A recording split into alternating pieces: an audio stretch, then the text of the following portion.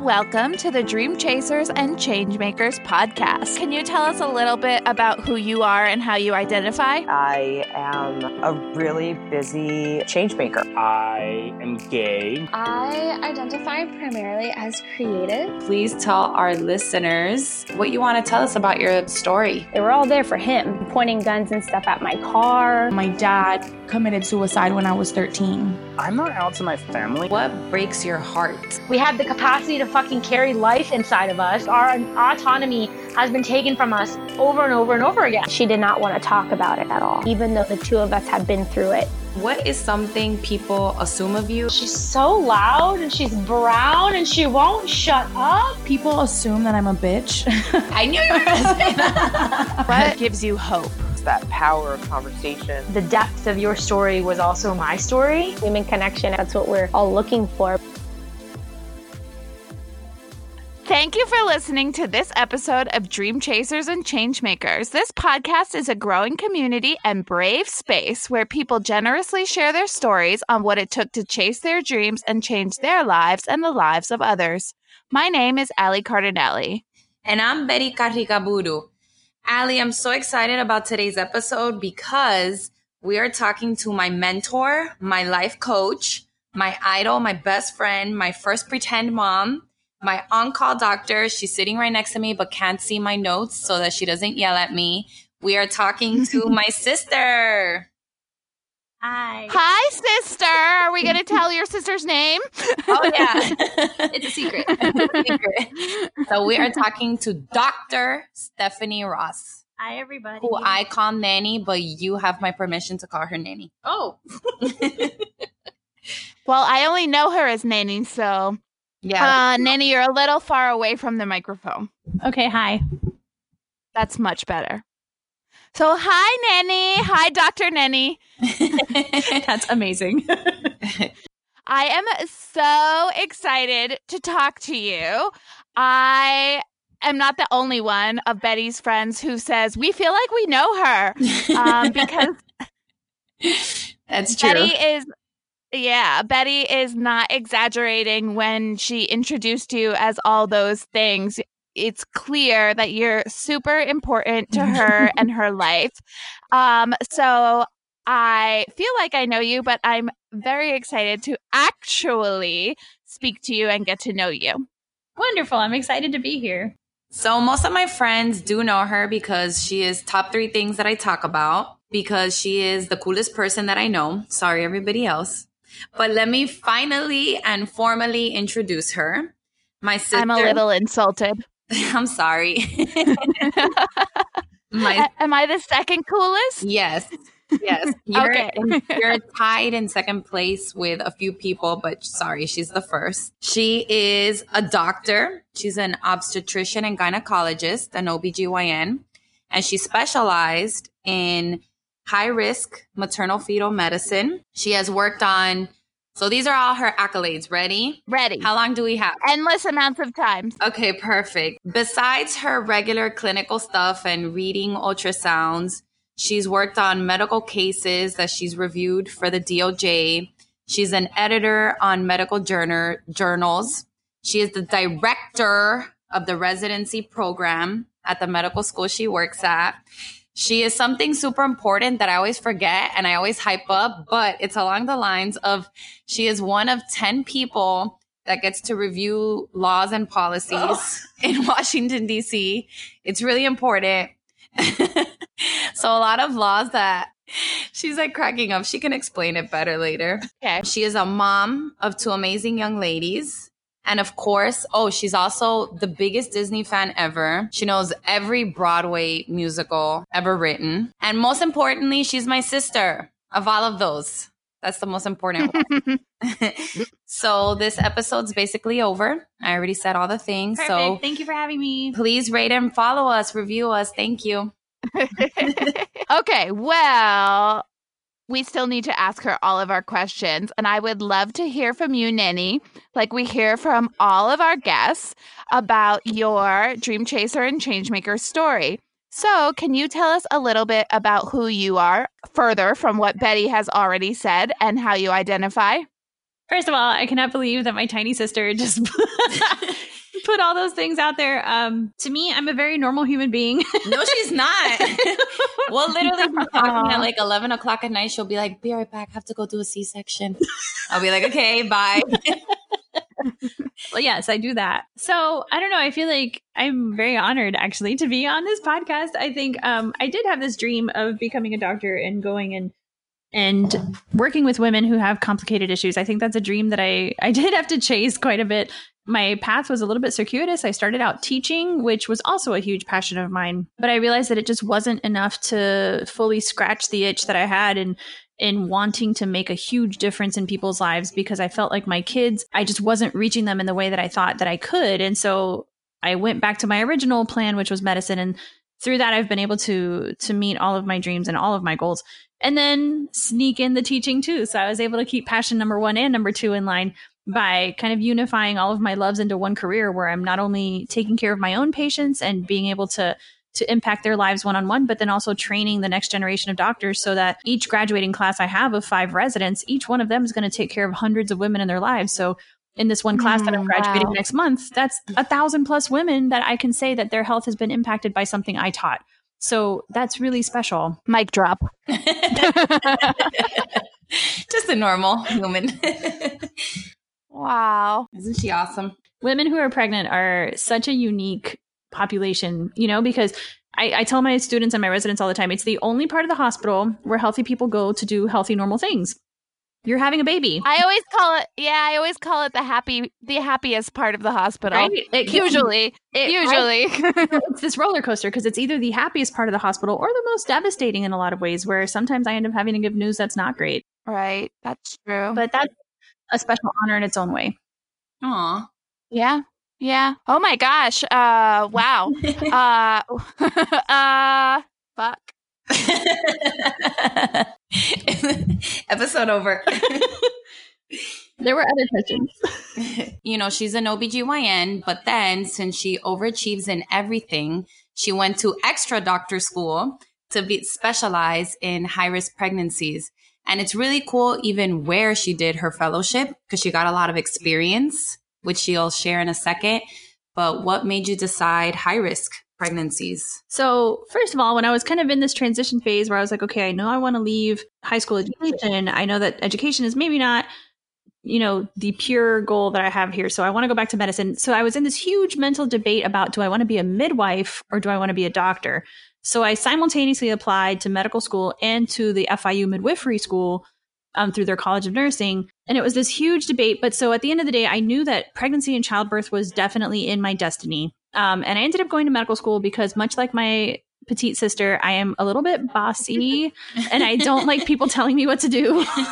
And I knew that I knew that the medicine route would leave me as, the buck stops here and I get to be the one that calls the shots at the end of the day with nobody hovering over me. You are a boss. She really is. I try. So I have a question. How old were you when you left teaching to go into medical school? I was 23. Oh my goodness. Okay. Yeah. When I was a teacher, I was 21 through 23 years old. So you did everything right on time. Oh. And earlier, because she graduated a little 17. early. Yes. So I had that luxury of a little bit of time because of that geeky skipping a grade. Our mom homeschooled her. Yes. And took her around the whole country in a pickup truck. And they did, she's like red in the face. But our mom homeschooled her and they went to almost all of the 48 continental US states, right? And then when she came back, she was such a geeky smart girl that they let her skip a grade. And then she graduated early. Wow. Yeah. Yes. It's in the DNA. That's Layla. Or could be Layla. Most for sure. Yes, absolutely. We are a very dorky family. We are. I think nerd status is an important thing to keep. So then why high risk? So then I go through medical school, go through residency, starting residency. And I'm like, oh, but I love everything. I love the surgery. I love this. I love that. But then come to figure out that what really brings me the most satisfaction is super complicated things like the run of the mill routine. There's nothing really going on is not very intellectually stimulating, probably going back to that dorky background, right? Like I want to do some mental gymnastics. And so if you come in and you're just normal, it's like, okay, great, you're normal. But anybody can do that. What I liked was like, oh, you have diabetes and you have this tumor and you have this, oh, and you're pregnant. So like that to me was much more interesting because I felt like I could make more difference for that person. The truth is, people have been obviously being pregnant and having babies since the beginning of civilization. Otherwise, we wouldn't exist. So a normal, uncomplicated pregnancy, any monkey can take care of. It's not complicated. Oh my God, you're going to insult some people. Well, but I wanted to be involved where I could be useful, where there is a little bit of a twist, where it's not the routine, where it's not the ordinary. And it takes a little bit of training to recognize, number one, which ones are the ones that need the extra help. But then once you recognize it, what do you do about it? So that's where I wanted to focus my attentions. And that's where the high risk came in. Tell her where you studied and how. Oh, that was so great. So I was super lucky that I was able to find a fellowship spot in Utah, which is such a unique part of the country because the prevailing culture there is the Mormon culture. Right. And one of the big values of the Mormon church is that they strongly believe that they are creating God's army. And so part of your job as a practicing Mormon is to produce God's army. So you're charged with this job of having a large family. So for somebody who's studying pregnancy and childbirth, going somewhere where the normal routine for a family is to have 5, 6 children was perfect because there's so many births happening all the time. So it was a really wonderful place to go train. Allie, you want me to tell you something else that she told me once that's going to make you really happy? Yeah. When I asked her, like, why OBGYN or whatever, she's like, because I don't want to see penises all day. That's a true story. She's like, I don't want to see them ever again. So, yeah, she gets to not have But vagina, she's down. I mean, I actually don't even see those every day, but, you know, occasionally. But certainly penises only on ultrasound. The only penises we need to see in a picture ever. Only dick pics we like. With arrows and highlighting and everything. My favorite. It sounds like everything in your life went really smoothly, and something we like to cultivate here is a vulnerable, brave space. So in whatever aspect of your life, can you think of a time where things didn't go as smoothly and how it was planned and how you got through that? When my dad didn't let you go to Coconut Grove. When your dad didn't let me do anything besides breathe. I think early on in my life, I thought that I had everything together and I had this great husband and I had this great career and everything was totally on track. And then I graduated and I moved to Tampa and I got my first job. And then it became very quickly apparent that this home life that I had built, like everything with my career was on this projectile toward space that was fantastic. Like really I could, everything was lining up that my career was right on track and I was going to reach all the goals that I had set for myself. So, but this other area of my life that I couldn't control was my home life. And I thought that I had everything together and that I was like fully under control and that, my kids are so perfect and my husband is so perfect and everything is great. And then I kind of woke up to the fact that I was sort of lying to myself and that it wasn't so perfect. And my kids are probably the best thing in my planet besides, I count Betty as a kid, honestly. She does. Because I tell everybody that she was my first daughter.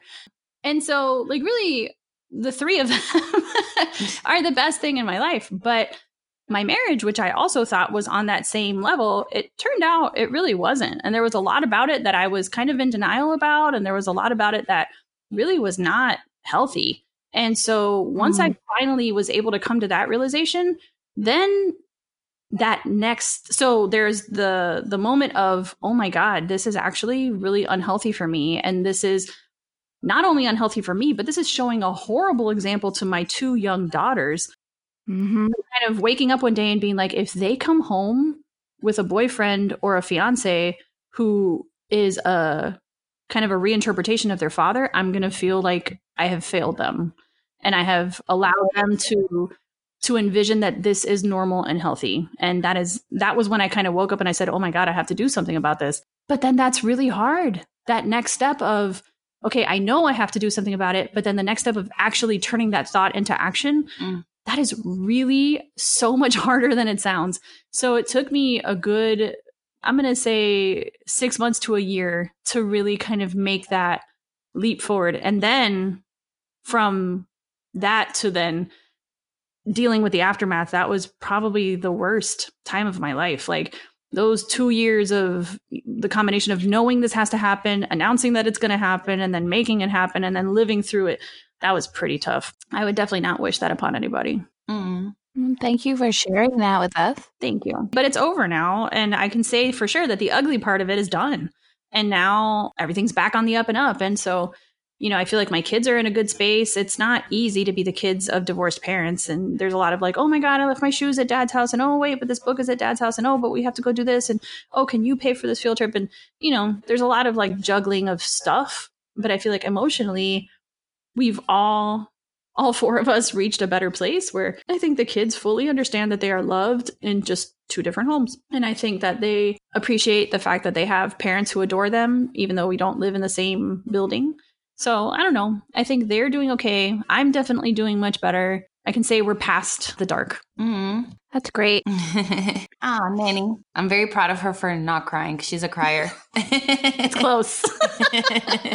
I wish HIPAA wasn't a thing because I can sit here and be like, tell us your most craziest story about this or your craziest story about that. What did you just call HIPAA? HIPAA. That's the Westchester version. I wish HIPAA. Yeah, I have a question. Why are your accents so different? Well, she just said that yesterday. Remember you said yesterday that. So we were spending the day yesterday with my boyfriend who had just met Betty for the first time. And at one point he and I were on our own and he was laughing and he's like, you know, when you're talking to your sister, you have this accent that I've never heard you have before. And I was like, oh, I get it too. It's really embarrassing because I'm not from Miami. So when I get it, it's just really confusing for everyone. That's amazing. One time after spending a lot of time with Betty, I came home for like Christmas break and my sister was seeing someone and he pulled my sister to the side and goes, "Is your sister Hispanic?" Just your sister by herself. Yeah, just me alone. I just thought of something that might not be a HIPAA violation, but so in one of her episodes, Allie shares about her adoption story and how it happened. And just FYI, just so you know, this one piece, when Allie was born, the adoption was already in process. And this was in Brazil in the 80s. But Allie's American family wasn't there to pick her up yet. And the doctor was like, oh, just take the baby home. So she just took the baby home and Allie was just in her house. So imagine one day you just show up and you're like, oh, the parents will be here from another country in 2 months. Don't worry about it. And you just kept it. But have you ever been in the room for an adoption exchange or anything adoption related? Yeah, I've been involved in a lot of deliveries, actually, where there was a pre-planned adoption. There's a lot of, I don't know, kind of subtle differences. Like when you're doing the ultrasound, you don't devote a lot of time to like, oh, look at the cute feet, look at the cute hands. I usually will just ask them ahead of time, do you want pictures for the adoptive parents? Do you want pictures for you separately? Because sometimes they do want a memory of it. And then you definitely have to, you know, talk to them before things get into the heat of the moment about what do you want after this baby's born? Do you want us to like immediately take the baby to another room? Do you want to spend some time together? Do you want some photos together? Do you not? Because everybody's so different about their perceptions and their wants for that moment and the closure that they want and how do they want to get it. My heart rate has just raised so much. It's it's very interesting. You know, sometimes the moms will share what their reasoning is and sometimes they won't. And, you know, it's very unique. There's also a pretty decent sized population. I don't know why Tampa seems to be a place for this. But apparently in France, using a surrogate for a pregnancy is illegal. And so there's some connection between France and Tampa where we have several French couples who find Tampa surrogates. Tampanese surrogates. Tampanites. Tampons. Tampons. So I like tampons. So yeah, you'll be in the middle of an ultrasound and they'll be like on WhatsApp FaceTiming with somebody in France and they're like, bonjour, here's your baby. And so, that has happened multiple times. Betty, do it. What? Do what? Be a surrogate for French parents. She would love that because we love France together. We do. I volunteer your uterus as tribute. Perfect. As tribute. Oh, that's fun. Did any of that happen in Utah? Surrogacy, yes, but in Utah, it was more often family members. Like the sister or the cousin or the whatever. It was somebody that they knew almost always. Oh, wow. Mm-hmm. Cool. Did you ever bring a baby home? Oh my God, no, but I really wanted to. There was this, like my first year or two in Asheville when I was doing my residency, there were these little twin boys and they were so cute and they were so like wrinkly and ugly. They looked like old men and they were in this little bassinet together and I just wanted them. I wanted them so bad, but you can't do that. Aww. Apparently that's frowned upon. You can in Brazil. Apparently. I should go. Well, another big thing that Nene does is she does a lot of women's health education. She's gone to her daughter's schools to teach about periods and the Girl Scouts. And the Girl Scouts. And they told you not to talk about tampons, right? They did. No, they told me not to talk about sex. Anything related to sex. It's a Catholic school. So. Yeah. What was that like for you? Did it make you want to talk more about sex? Honestly. So then I kind of found ways to weave it in. So what we did was it was me and then I kind of coerced a couple of my colleagues and I was like, here's what we're going to do. We're going to split up the kids and the parents. And then I'll take the kids and I brought tampons and pads and we had cups of water. And I was like, here, put the tampon in the water cup. And the Diva cup. And we talked about Thinx underwear and all the different things. But then my friend took the parents and I was like, it is your job to not leave this room until you say the words anal sex. And so we made sure that all of the sex conversation happened with the parents. And some of the parents are like, oh, they want to put it in where? And so. Right in your butt, Catherine.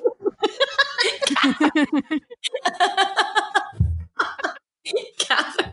Yes. Right in your butt. I love it. Tell her about the time that I always do this to Nene. I'll be like, do you remember when? And she's like, no, Betty, I don't. God. Do you remember that day you were wearing a green t-shirt and we were watching this TV show about rainbows? No, I'm sorry. Just tell me the story because I don't remember. The story about when you had to teach these women, and I think they were migrant workers or something. In Utah. And they didn't know anything. In Park City, yes. They didn't even know that. They didn't know anything about their had like own a anatomy. whole diagram of the female anatomy, and they didn't know, like they'd never seen that in their lives. Like, this is where you pee out of, this is where your child comes out of, and this is where you poop. And they were like in shock that they were separate and not one big... There were 3 holes. They had no... And these were no way! Women. Yes. They were completely in shock. Wow. These were grown up women. And then I was like, well, you should get a mirror. And they were like, ew, wow. And they were totally horrified. Oh, and forget trying to explain periods. They did not understand this concept at all of like cycling and ovaries. And they just thought it was random? Yeah. They were like, what? And sometimes you have a kid and sometimes you don't. They didn't connect it to having a kid. What? Nothing. Start over. These were grown women. Yes. Wow. Yeah. I have a question. Mm-hmm. How do you talk about sex with your children? Or do you? Pretty openly. I guess I'm just assuming you do. Yeah. So with I guess kind of trying to keep it age appropriate. So like the little one understands about anatomy. That was where we started. And so she knows what body parts you have. And she says the scientific name. She does. Yeah. We're like vulva and vagina and, not the cuckoo or the whatever the heck. People give the strangest names to body parts. Do you know what my parents had me call it? Oh, God. What? My potato. Potato. That doesn't even have an opening. I don't know. Purse, and they have Brooklyn accents, so they're like, your potato. Oh my God. Oh my gosh. It doesn't even have an opening. That's not even an analogy that makes sense. But people do all kinds. My cookie. There's so many. Ew. And her daughters are here like, she has a vagina, he has a penis, she has a vagina. Exactly. Yeah. But then her older sister got her period, and so now the little one knows what periods are. Mm-hmm. And she knows that they happen. And so the older one too, like we've talked about periods, we've talked about penetrative sex, we've talked a lot about like gender and what the meaning is of gender and gender fluidity and like sexuality and homosexuality and pansexuality and like all those different terms. And so she's super comfortable, I think, having a conversation about any of that. Mm-hmm. Nanny teaches, she like made her own class in med school about, what is it? Gender? Medicine and gender. Yeah. So her students do projects about trans patients and anything. Yeah, it's important. Cool. And so I'm asking these questions because I am studying to be a social worker, and we just had a clinical topics a few weeks ago, and about how as therapists to talk about sex with your clients and what kind of questions to ask. So I have some of this fresh in my mind. Nice. And it's funny because I would have never, going into this education, thought that I would be asking people, so do you masturbate? Do you like it? Does it feel good? What feels good? I did not see it coming, but I love talking about sex, so it's fine. So my question is, well, I'm not sure what my question is, but what do you have to say about pleasure and the pleasure gap? And when you're talking to clients or children, maybe not little children, but, like you said, age appropriate, about sex and pleasure and learning your body and things like that. I do think that that's something that has always been kind of in my mind, is this kind of crusade that for women to make sure that they don't treat sex as a functional activity, but that it is something pleasurable and that they need to find that pleasure. And that if their partner is not providing it, they need to educate their partner or find a new one. But I feel like a lot of, especially girls in the teen like category of age, like adolescents and teenagers, for them, it's more about pleasing the partner. And they really spend zero time trying to figure out A, what's pleasurable for them, and B, how to make that happen. It's more about using sex as a tool to keep him loyal or to keep him interested. There's a lot of sex as a function, not as a thing for enjoyment. Recreation. Yeah, exactly. And part of that is because no one's being honest with them about what it can be. So they kind of grow up thinking, well, my parents say don't do it, so it must be something terrible, like brushing your teeth.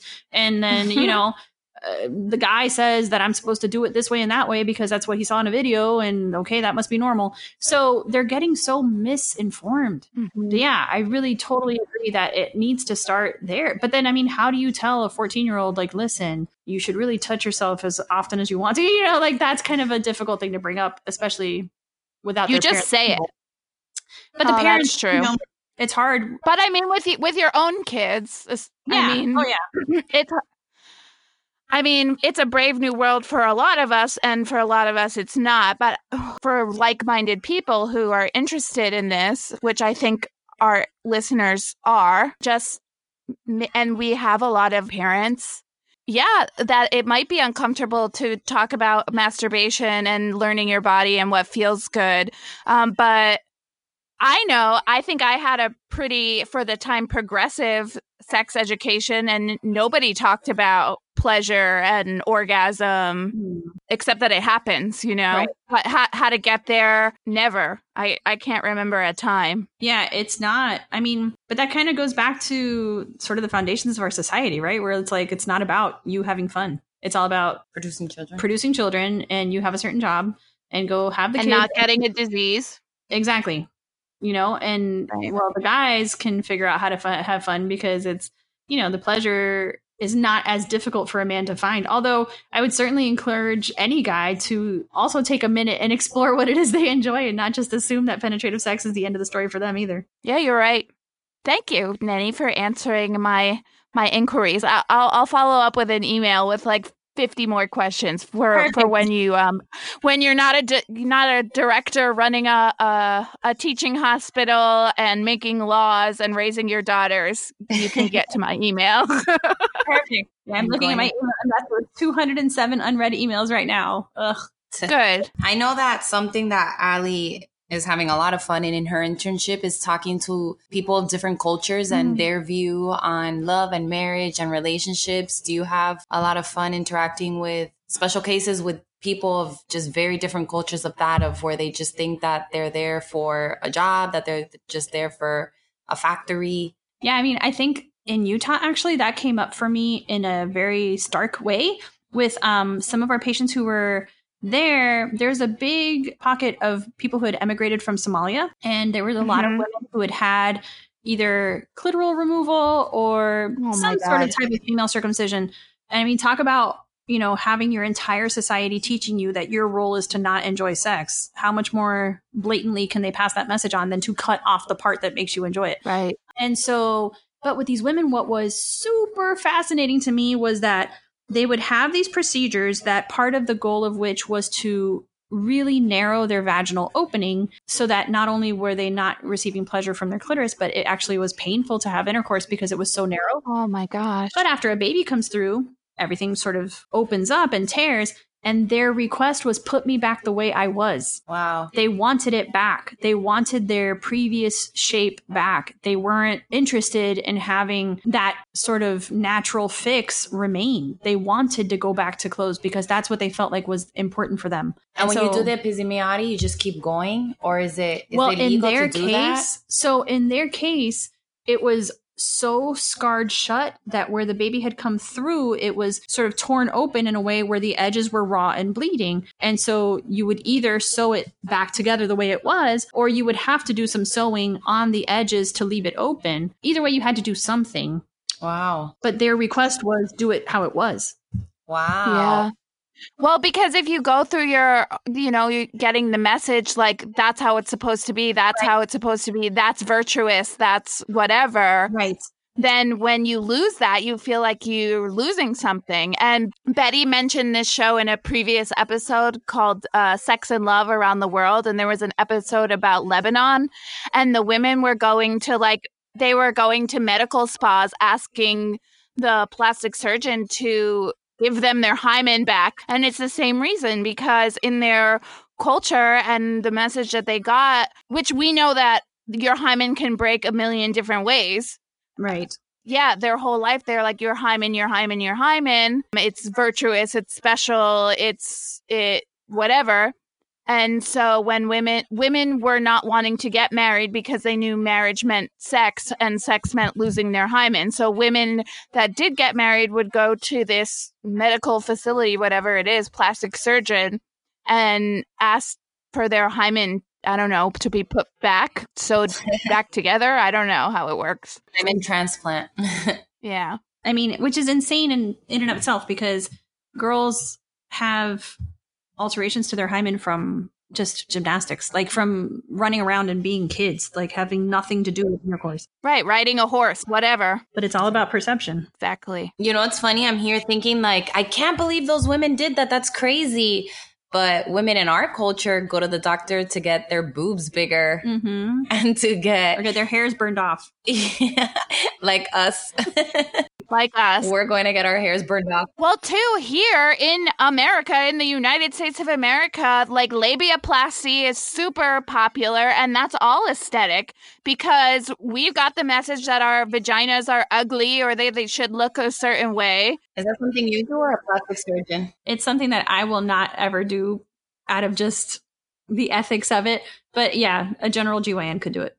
Oh, wow. I mean, there are rare cases where like the labia are literally so long that It's painful. The friction from just wearing clothing causes bleeding. Like, okay, fine. But Just cause labias are just beautiful. You got to go somewhere else. Dr. Nenny doesn't have time for you. No, ma'am. Oh, talking about going somewhere else, can you talk really, really briefly?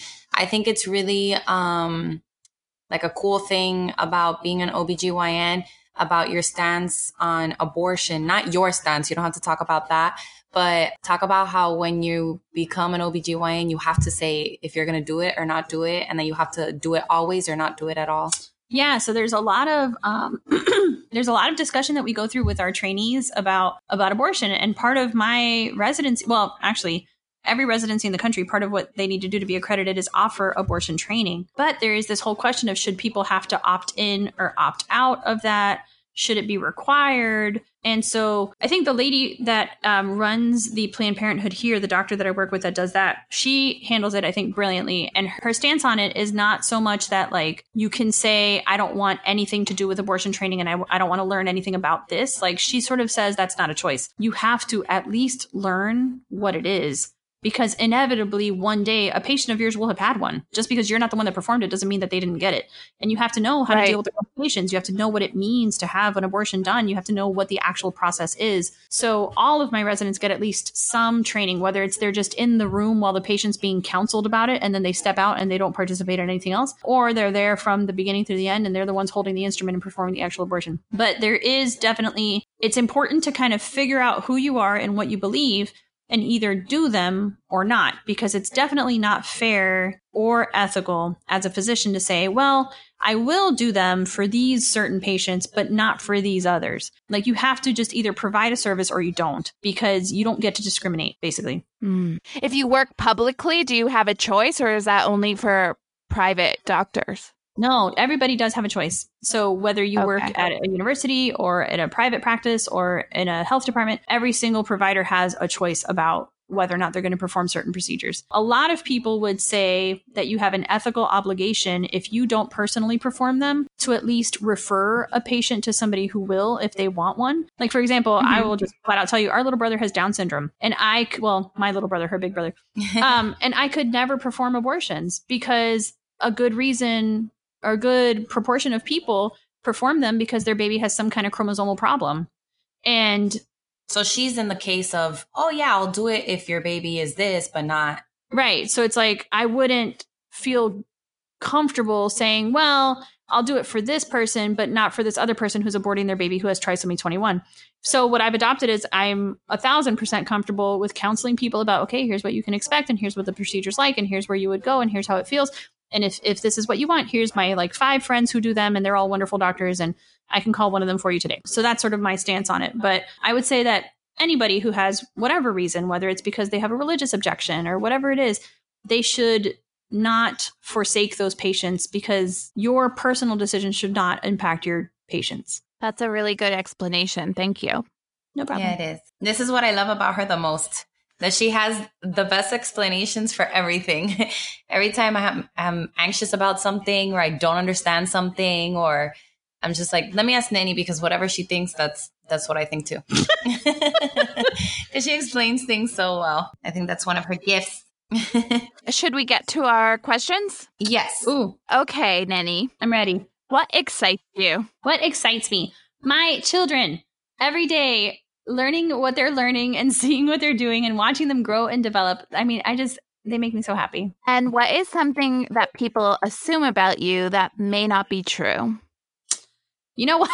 This is my favorite. I feel like people assume that I am potentially just making medical decisions out of what's convenient for me, or out of what I think, without any regard to like their knowledge of their bodies or, you know, their personal desires. Like, listen, I'm not running around labor and delivery with a scalpel in my hand waiting for the next person to do a C-section on. That's not my joy and pride. I am here to take care of you and your fetus to the optimal health of both of you. And if that includes a C-section, well, then that's what it includes. But that doesn't mean I'm out to get you and your baby because I want to go take a nap. I'm also not prescribing medication. Like, I will tell you, one of my biggest pet peeves in life is I'll prescribe a patient an antibiotic or a blood pressure medication, and the next thing they'll say is this safe for the pregnancy? And I want to be like, oh my God, you're pregnant. Like, we didn't just spend the last 45 minutes discussing your pregnancy. Yes, it's safe for your baby. So yes, I think that is like the biggest assumption people make that makes me bananas. I have a question since I have you. Anything. And this is, I guess, kind of personal because it's something that goes on my mind a lot. So I am on antidepressants, an SSRI. And what I've learned is that there's not a lot of research on pregnant women on SSRIs. I mean, I'm not pregnant or planning to be pregnant anytime soon. However, a future fear that I have is going off my antidepressant for the health of the fetus. Is there any insight you can give me there? Yes. So there's actually a ton of research that could be very helpful for you. See all the misinformation out there. Depending on the particular SSRI you're on, we can actually talk more offline. But the general story is a long time ago, and by a long time ago, I mean like in the 90s and early 2000s, people had thought that SSRIs were connected to fetal cardiac defects, but we've actually shown over and over and over in research that that is not true, that SSRIs do not cause heart defects in fetuses, and that actually what is unsafe is for a mom to have uncontrolled depression or anxiety throughout her pregnancy. So our strong recommendation is that if a woman requires a medication like an SSRI to keep her health intact, that's what she should do. She should take the medication. There's one little but, and that's related to the end of the pregnancy. So there is this condition called PPHN, which is persistent pulmonary. It has to do with the lungs and the circulation of the fetus and the transition from not breathing oxygen to actually breathing air. That anyway, it can be seen in newborns whose moms were taking an SSRI toward the end of their pregnancy, and it can actually be lethal. It's a very serious potential complication. It's extremely rare. It does not happen in the vast majority of women who take SSRIs, but it is a risk. So what I will counsel my patients is that if you feel like your mental health can handle a stop, to go ahead and stop at about 34, 35 weeks, give yourself about a month or so before your baby's born of no medication so that their risk of PPHN is decreased.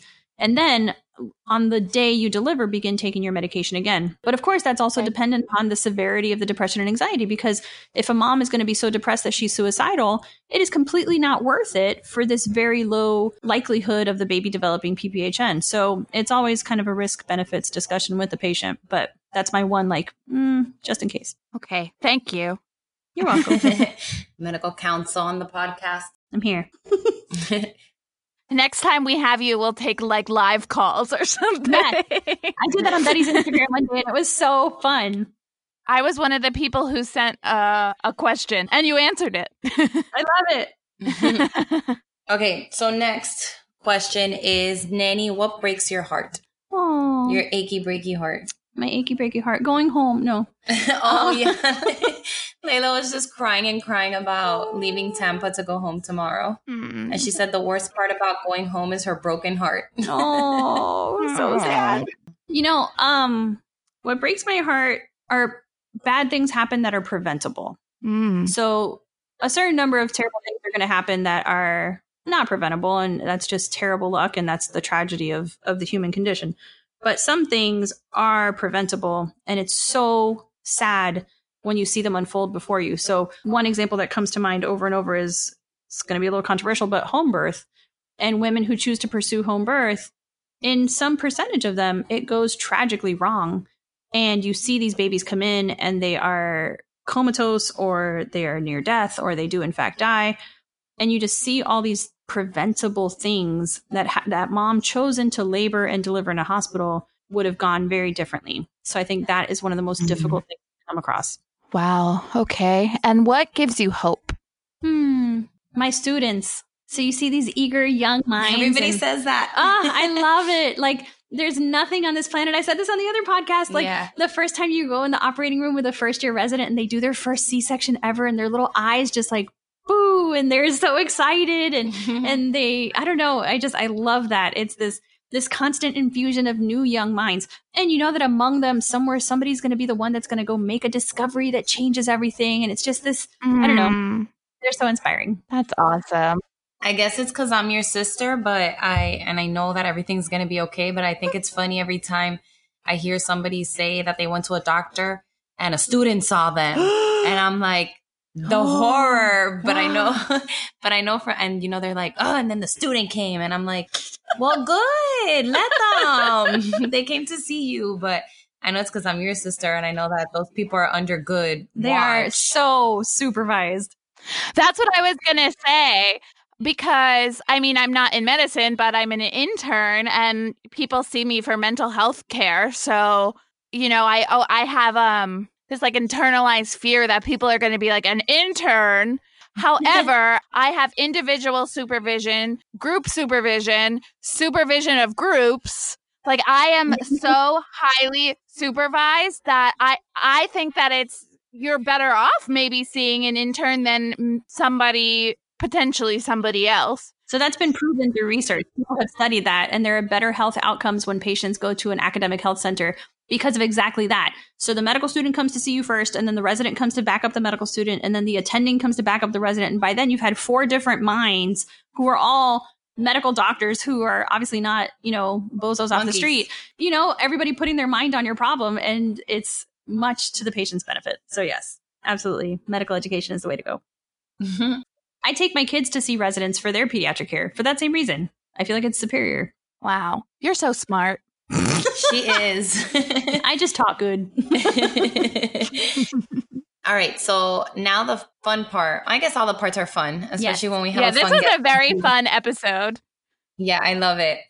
So our next question or our next announcement is the people need to know. Oh. So in this part, you talk about a book you're reading, which you should see her nightstand and her end table. And there's just books all over this whole house. There's just mountains of books. But great. You either pick one book or one TV show or Netflix special documentary that you think the people should know about. Okay. I was going to talk about the Mindy Project, but now you said books. So there is a book that I feel like every human being should read, and it's called When Breath Becomes Air. And the author is Paul Kalanithi, I think is his last name. And it's this man who discovered during his neurosurgery residency that he had lung cancer. And it talks about him and like his last years on Earth. And oh my goodness, bring tissues because you will cry. But it is beautiful. And then the epilogue is written by his wife, who's also a doctor. And it's amazing. It's gorgeous and wonderful. Wow. That's a good one. So, Allie, what's yours? I am a little true crime obsessed. Ooh. Because was that a bad ooh or a good ooh? No, it's exciting. Yeah. So I don't know if anybody is familiar with the Gypsy Rose Blanchard story, but I heard this on, I think it was My Favorite Murder. I heard it like maybe 1 year ago about the Gypsy Rose Blanchard story, which is this probably the most famous case of Munchausen by proxy in the United States. And so after the podcast, which was, I believe, My Favorite Murder, they recommended a documentary on HBO called Mommy Dead and Dearest, and which goes through the whole story. I won't give anything away, but my jaw is just like on the ground, and like the less you know about it, the more your jaw's going to go on the ground. So I won't say too much. Nanny just Googled it, and yeah, I know. I did read a quick thing about that. That's so weird that you mention it. I did read like a quick thing about that like 2 days ago. Hulu there's 2 episodes out about this, and it's really, really, really graphic and hard to watch. But if you're sick in the head and you like true crime stuff, you should watch The Act, but do it in the order. Listen to the podcast. If you type in your podcast app in the search bar, Gypsy Rose Blanchard, you'll find a podcast about it. So listen to that first. Then watch Mommy Dead and Dearest on HBO. It's a documentary. And then start The Act on Hulu. Do you have your PhD on this yet? Oh, yeah. Oh, yeah. I'm teaching doctoral students on the Gypsy Rose Blanchard. We get PhD and things. Nanny's Googling it on her phone and her desk. I am in shock. This looks so crazy. Yeah, it's really a wild, wild, wild story. Yeah, so that is my people need to know. Betty, what did the people need to know? Okay, for me, I was like, what do the people need to know? I was thinking, but I'm going to say a different one that nobody's mentioned, a board game. And okay. I'm so excited about this. Yes, so I actually played with you guys a few years ago, but then I played again with Hope a couple nights ago. It's a board game called Ticket to Ride, and we played the European version. And it's just a cool board game where you have to use a lot of logic, a lot of planning, a lot of math, a lot of thinking, and there is some luck involved, but it is a really cool game that if you just like mind games, if you like to do mental gymnastics like Nanny mentioned earlier, it's a really cool game, Ticket to Ride. And we played the Europe version. Cool. Thank you, Nanny, for coming on here and sharing everything you did and your wisdom and your story. And I'm so happy to have finally been introduced to you, and you're not just an imaginary friend that Betty made up. And I want to thank our listeners. Your support always helps us get the word out there.